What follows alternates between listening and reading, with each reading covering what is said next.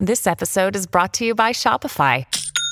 Forget the frustration of picking commerce platforms when you switch your business to Shopify, the global commerce platform that supercharges your selling wherever you sell. With Shopify, you'll harness the same intuitive features, trusted apps, and powerful analytics used by the world's leading brands. Sign up today for your $1 per month trial period at shopify.com/tech, all lowercase. That's shopify.com/tech.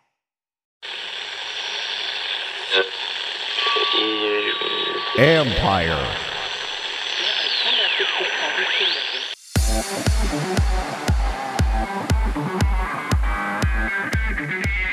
Can AI change the betting game? It's not just a predictive tool when it comes to games. There's also, predictive tools when it comes to individual player performances. And I'm thinking there, oh my God, like I could have used this. This would have helped me in my fantasy leagues. I would have been using this as a host. That's Mike Yam, anchor reporter at NFL Network, who is also the founder of Pine Sports, which is using machine learning to help bettors get a true edge. This is the Future Sport Podcast. I'm Bram Weinstein.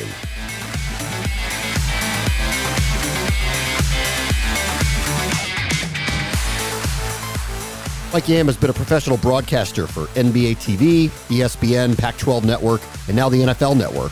And let me just say, as someone who shared an anchor desk with him in the past, genuinely one of my favorite people in the business. So it was my pleasure to learn more about his not-so-side hustle that looks to find a niche in the exploding gambling marketplace, enlisting the help of his longtime friend, Vijay Dewan, to create Pine Sports.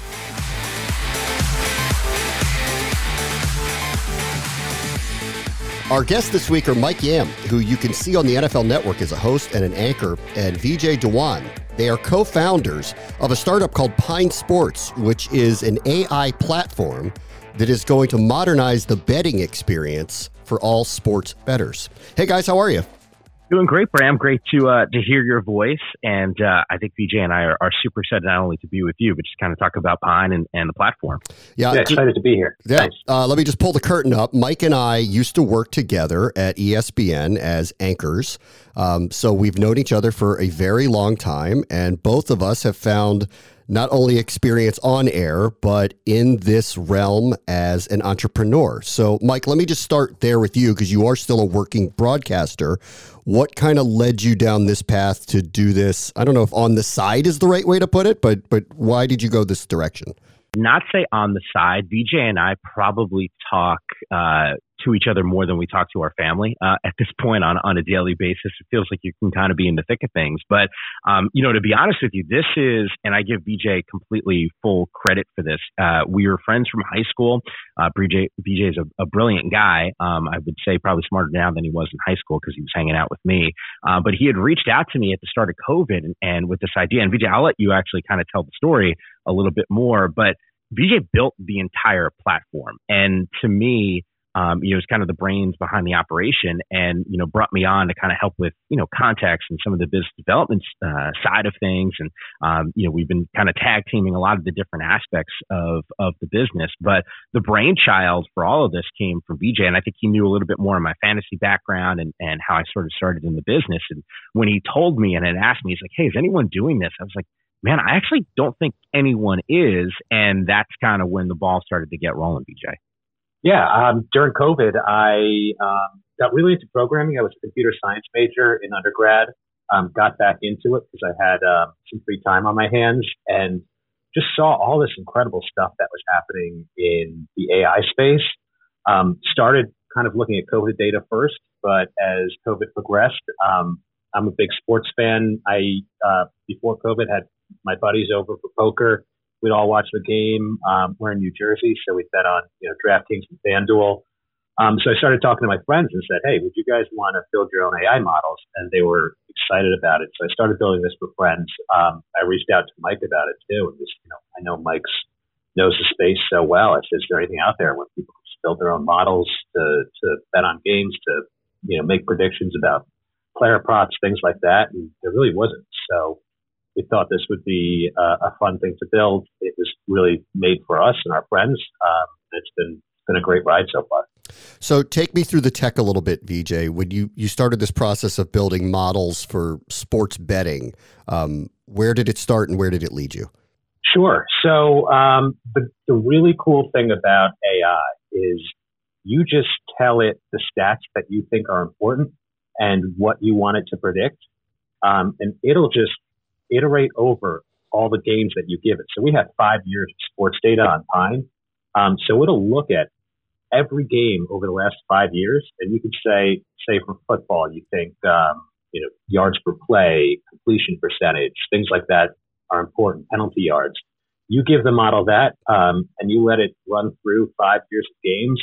It'll calibrate the model as well as it possibly can, and then you can give it, next week's games, and it'll make a prediction, give you a confidence level on who it thinks will win based on the stats that you gave it. And Mike, how did you get into wanting to be part of this idea? Well, Vijay, it started out where Vijay just said, hey, I just wanted to kind of throw some things off of you. And obviously, the two of us being friends, of course, I was just going to say yes. And Bram, you and I go back and kind of have that sort of same mentality where if someone reaches out, we're going to hit them back. But I think as we got more involved in the weeds and I realized what was there, and Vijay said, hey, I need a little bit more help. It was, quite honestly, a really easy yes. I hadn't seen anything like this before. Bram, I had started, before you and I were together at ESPN, my first real TV job was at NBA TV, and it came in the fantasy space. And I was doing stuff on radio and all of those types of things.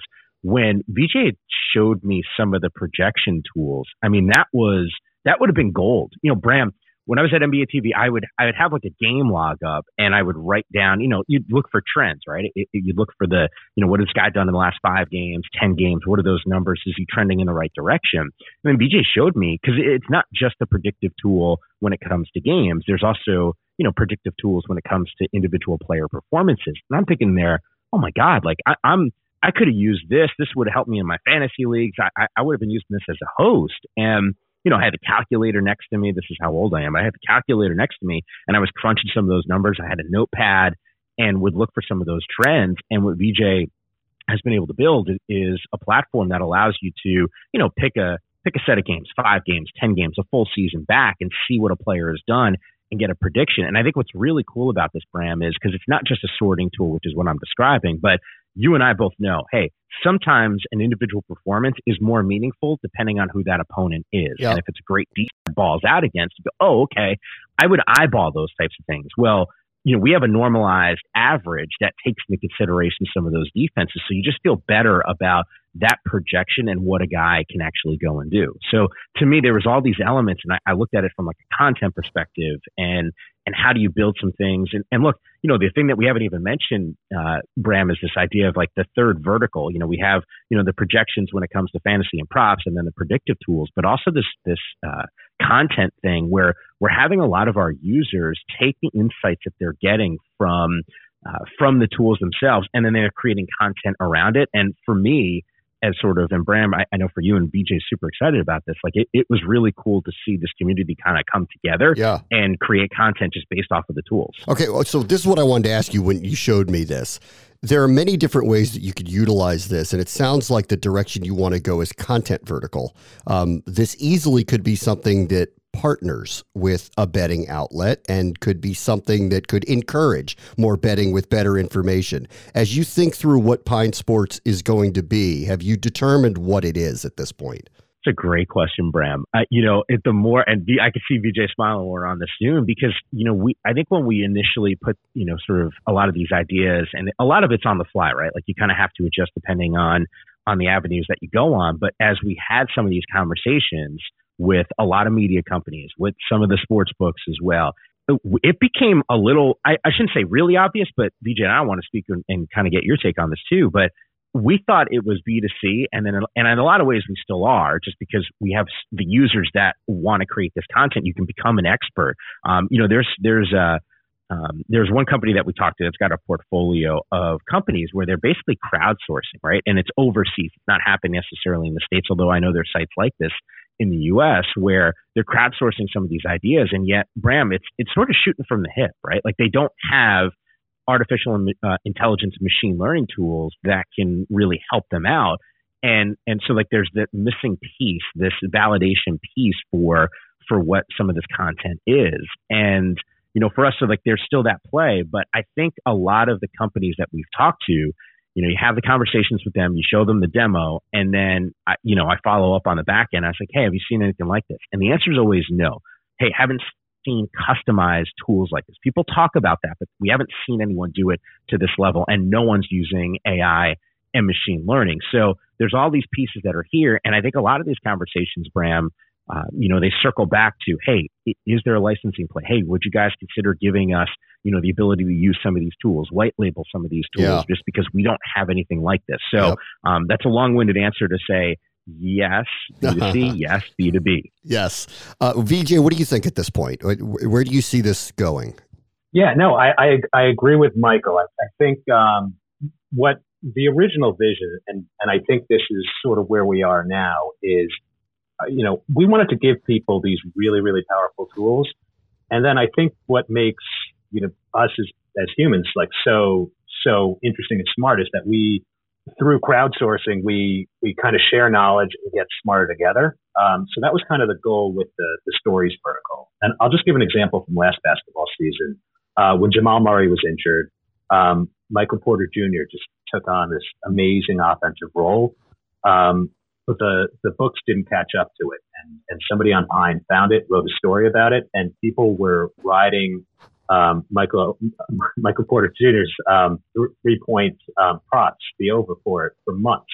The books caught up to that. What they didn't realize was he wasn't under the boards and he wasn't getting rebounds, so they rode the under for his rebounds for the rest of the season.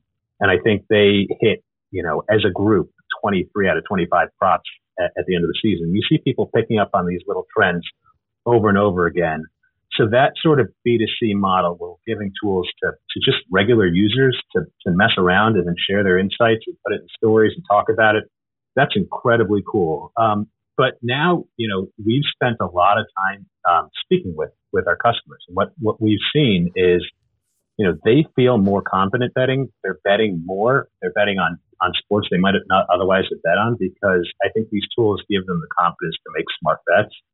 So from that perspective, I can see partnerships with sports books who want, people to feel more confident in their bets, and who want people to place more bets.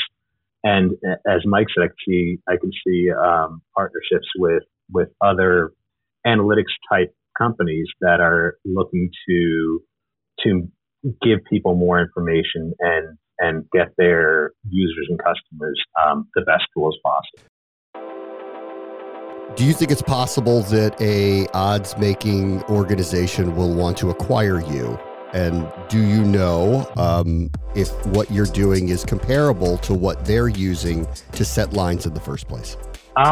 We have had some interesting conversations. I don't want to speak for other companies. I would hope they would. I would hope they would want their users to be smarter and more informed.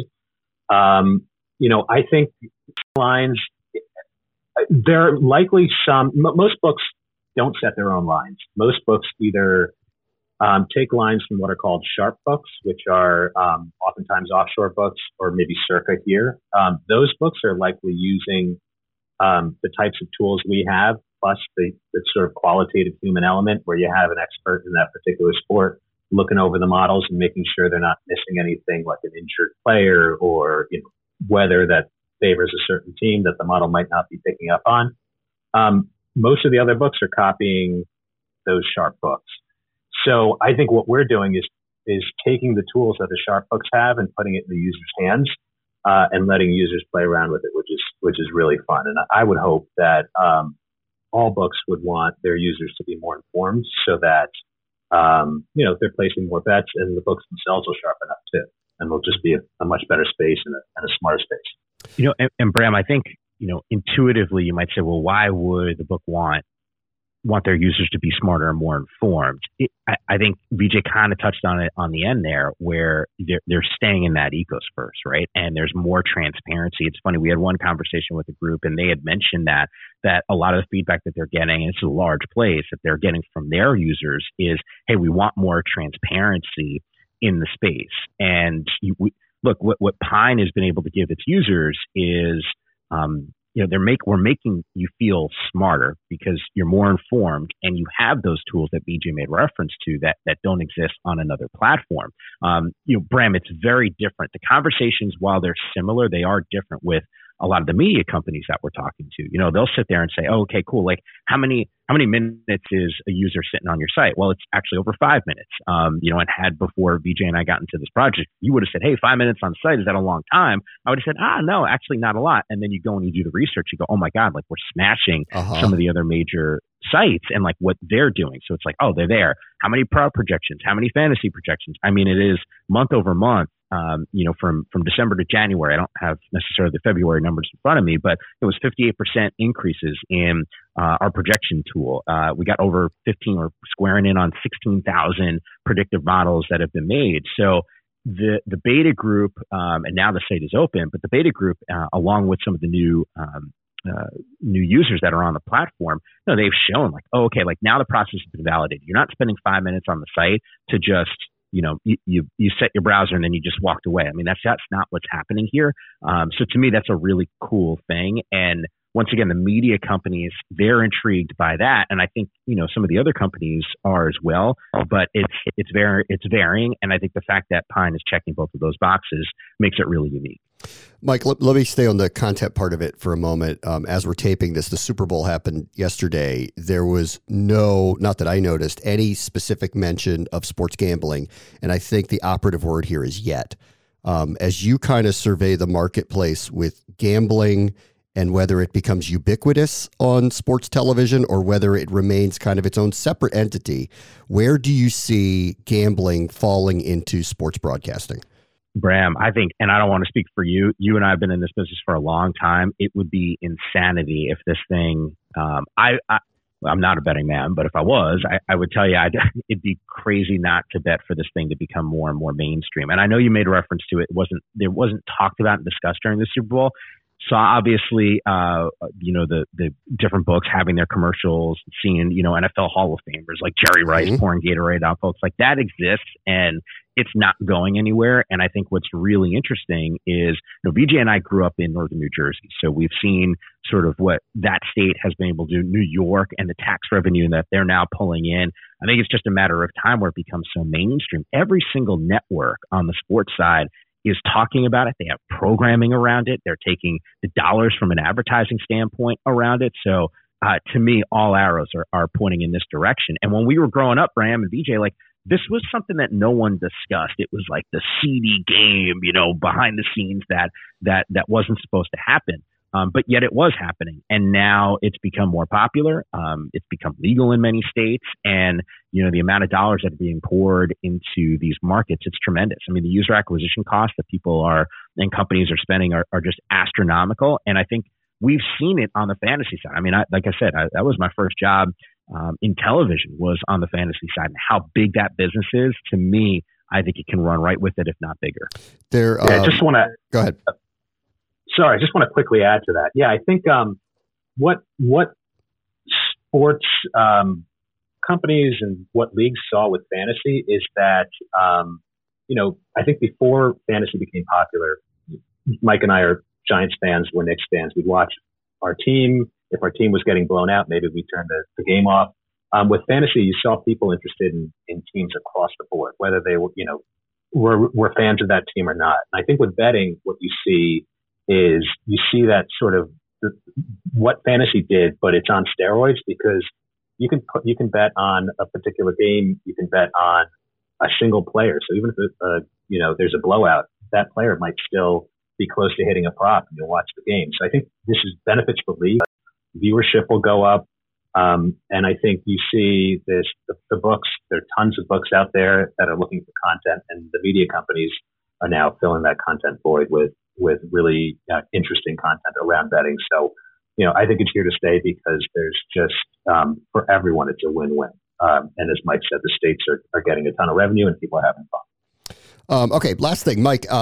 So talk to me about the user experience with the site, what you thought through there's a mountain of information here, obviously, that people are going to need to be able to get through. The goal here sounds like you want a social aspect to go along with betting as well. So can you talk me through how you guys thought through user and the ability to use it easily? Yeah, the UI experience, Vijay, and I we continue to iterate. I mean, it has changed multiple times over time. Vijay's been in the weeds on the design and that experience. And I think we sort of lived in this world where we want to make it as simple as possible. And, if you think about, a sports analogy, right? Like if I had asked you, hey, Bram, what's the next pitch? Is it a fastball or a curve? You might hedge a little bit. There's that added moment of having to think, where if I said to you, hey, is it fastball or strike?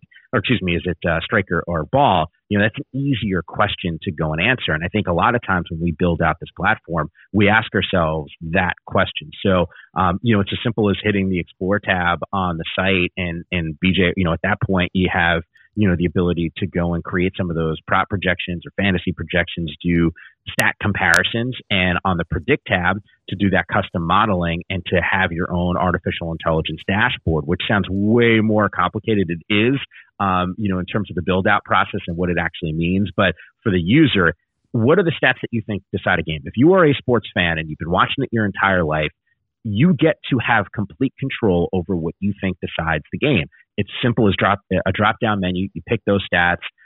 You basically hit analyze and project. And at that point, the artificial intelligence does everything else. And it is as simple as that. And then if you want to take some of those interactive charts and embed them into a stories page, it's very, very simple. It's within, a couple clicks. You can save it. You can even share those on social media as well.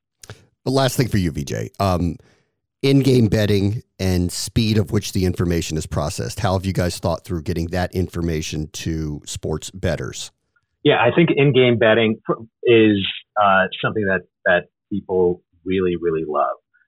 So right now, our data isn't in real time, but that's, I think, top of our list of things to do because it's really fun. You're watching the game. You want to. You're looking at a player, you want to see who's going to score next or who's going to get the next touchdown, who's, whether somebody's going to get a certain amount of points in a particular quarter. That sort of stuff's really interesting. And I think for Pine, that is the next step. That is top of list for us. And it's about getting really fast data in everyone's hands. And again, what Mike said is taking what's really complicated and simplifying it so that anybody can use it. And just to, other tools out there, I think take really simple stuff and dress it up and make it sound complicated. Our goal is to take really complicated and really just cutting edge technology and simplify and cut it down and simplify and make it easy for you so you guys can make really informed decisions. So we've done it, I think, with sort of the pregame betting, and we're still working to make that better.